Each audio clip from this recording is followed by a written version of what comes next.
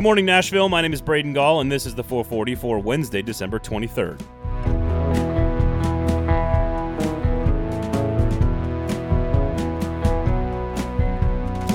Today on the show, Auburn has hired a new football coach. The Vols quarterback room got a lot smaller. The Predators made a big move in free agency. But we begin by asking a simple question. Is Tennessee still a blue blood football program? One of my all-time favorite college football Twitter tropes about any once great program is, why would anyone want that job?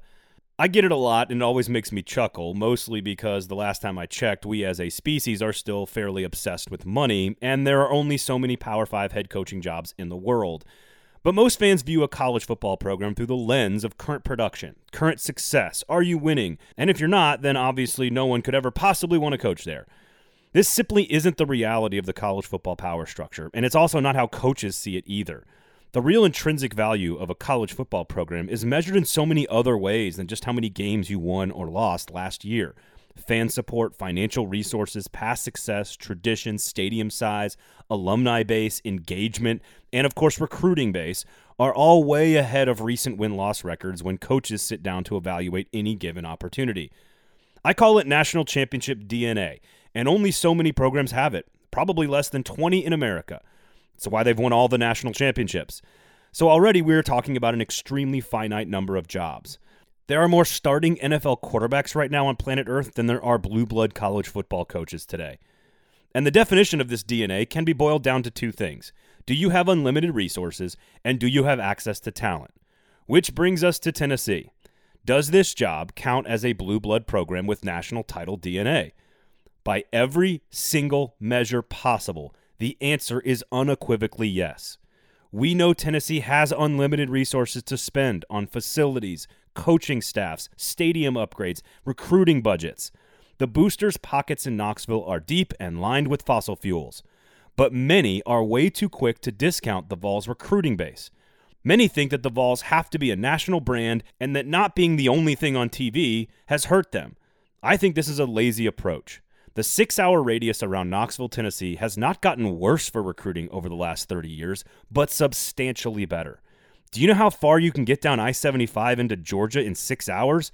Almost to Florida. You can get to Raleigh-Durham in North Carolina, almost to Richmond, Virginia, definitely to Columbus, Ohio, and essentially the entire state of Kentucky, Tennessee, and even Alabama. Hell, you can almost get to Jackson, Mississippi in 6 hours. It's about 7 hours, you fact-checking heathens.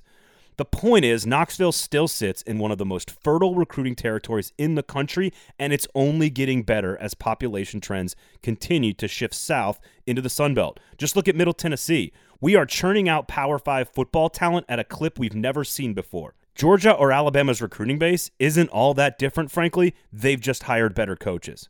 No, Tennessee has national title DNA, unlimited resources, and access to talent. And frankly, the proof of concept has been laid out for decades. This is one of the top 10 winningest college football programs in history for a reason. But really, all you need to know to prove that Tennessee has this DNA is the fact that they've won a national championship in the modern era. There are only 7 jobs in the SEC that have this makeup, and you know who they are. Alabama, Florida, LSU, Georgia, Auburn, Texas A&M, and Tennessee. No one else in this conference has competed for a national championship since integration, which makes them highly coveted positions that pay gobs of money. It doesn't, however, mean that there are a lot of people who can or want to handle the pressures of those jobs. And unless you can get Bob Stoops or Urban Meyer to come out of retirement, I just don't see any elite candidates right now who could step into the job at Tennessee and win big. I mean, let's be honest. Does anyone really think that if Nick Saban had been coaching at Tennessee for the last 15 years that they wouldn't be good at football? Tennessee quarterbacks J.T. Shrout and Jarrett Garantano have entered the transfer portal, and just like that, in one day, the Volunteers quarterback room was cut in half. The job now feels like Harrison Bailey's to lose in 2021, considering only Brian Maurer is left on the roster. And as cynical as it might be, if Shrout decided to leave because the job was clearly Bailey's to lose, then that's probably actually a good thing for Tennessee fans. Bailey started the final 3 games of the season, and Shrout appeared to be his direct competition this offseason. The good news for fans and media alike is that there really shouldn't be much speculation or controversy about whose offense this is moving forward. It should be Bailey's. And if it's not, then I'm sorry, we've got much bigger problems. The freshman looked the part of a big-time prospect just getting his feet wet in the SEC this year. Lots of tools, lots to build on, lots of upside, but plenty of inexperience as well.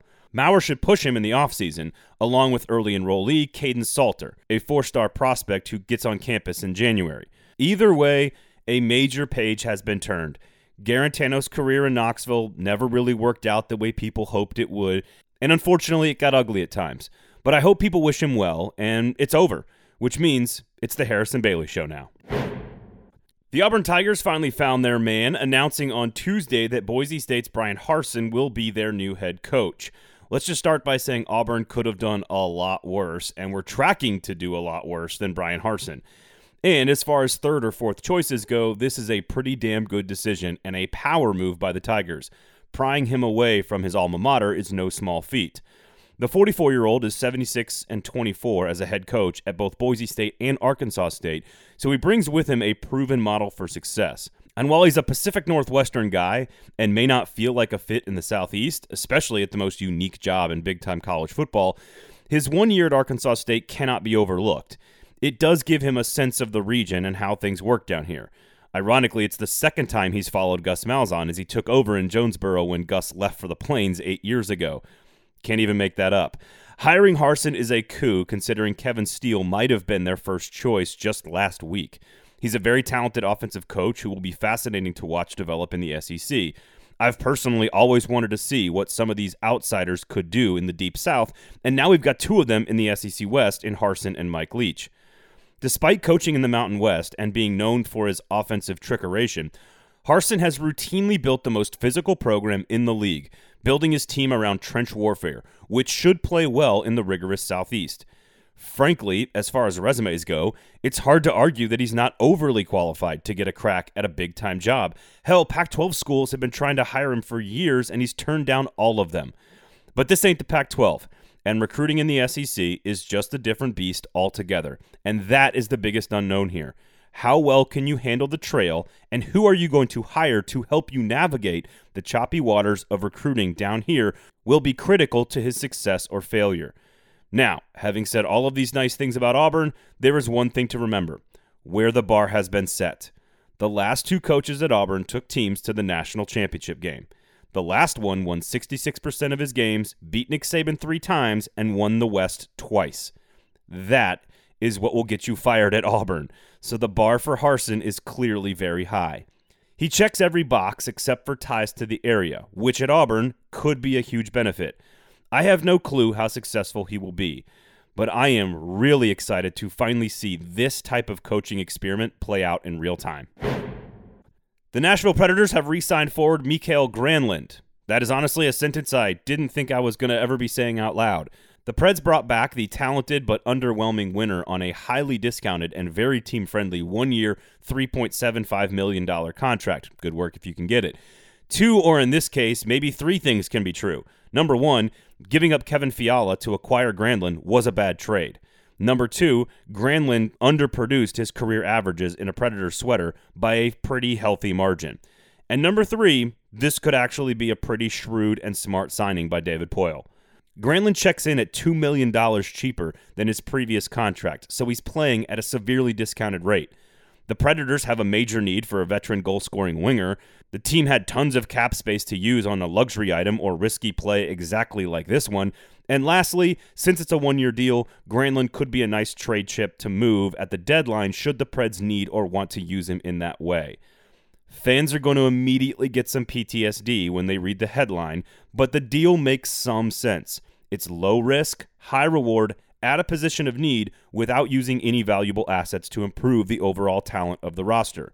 All of this under a head coach who knows the player but has never really had enough time or a training camp and work him into the system. Let's see what John Hines can do with his skills. I get why fans would be apprehensive about bringing him back, but Poile waited long enough to get as team-friendly a deal as he could, and if he returns to anything near his levels of production in Minnesota, he will be an absolute steal. If not, well, you haven't really risked much of anything. Ja Morant is playing basketball tonight against the San Antonio Spurs in the Grizzlies home opener, and you should be paying attention. Thank you guys all for listening. Please share the show. Tell somebody about it. We do appreciate it. My name is Braden Gall. You can follow me on Twitter at Braden Gall. This has been the 440 for Wednesday, December 23rd. The 440 is a production of 440 Media, written and produced by Braden Gall, music by William Tyler.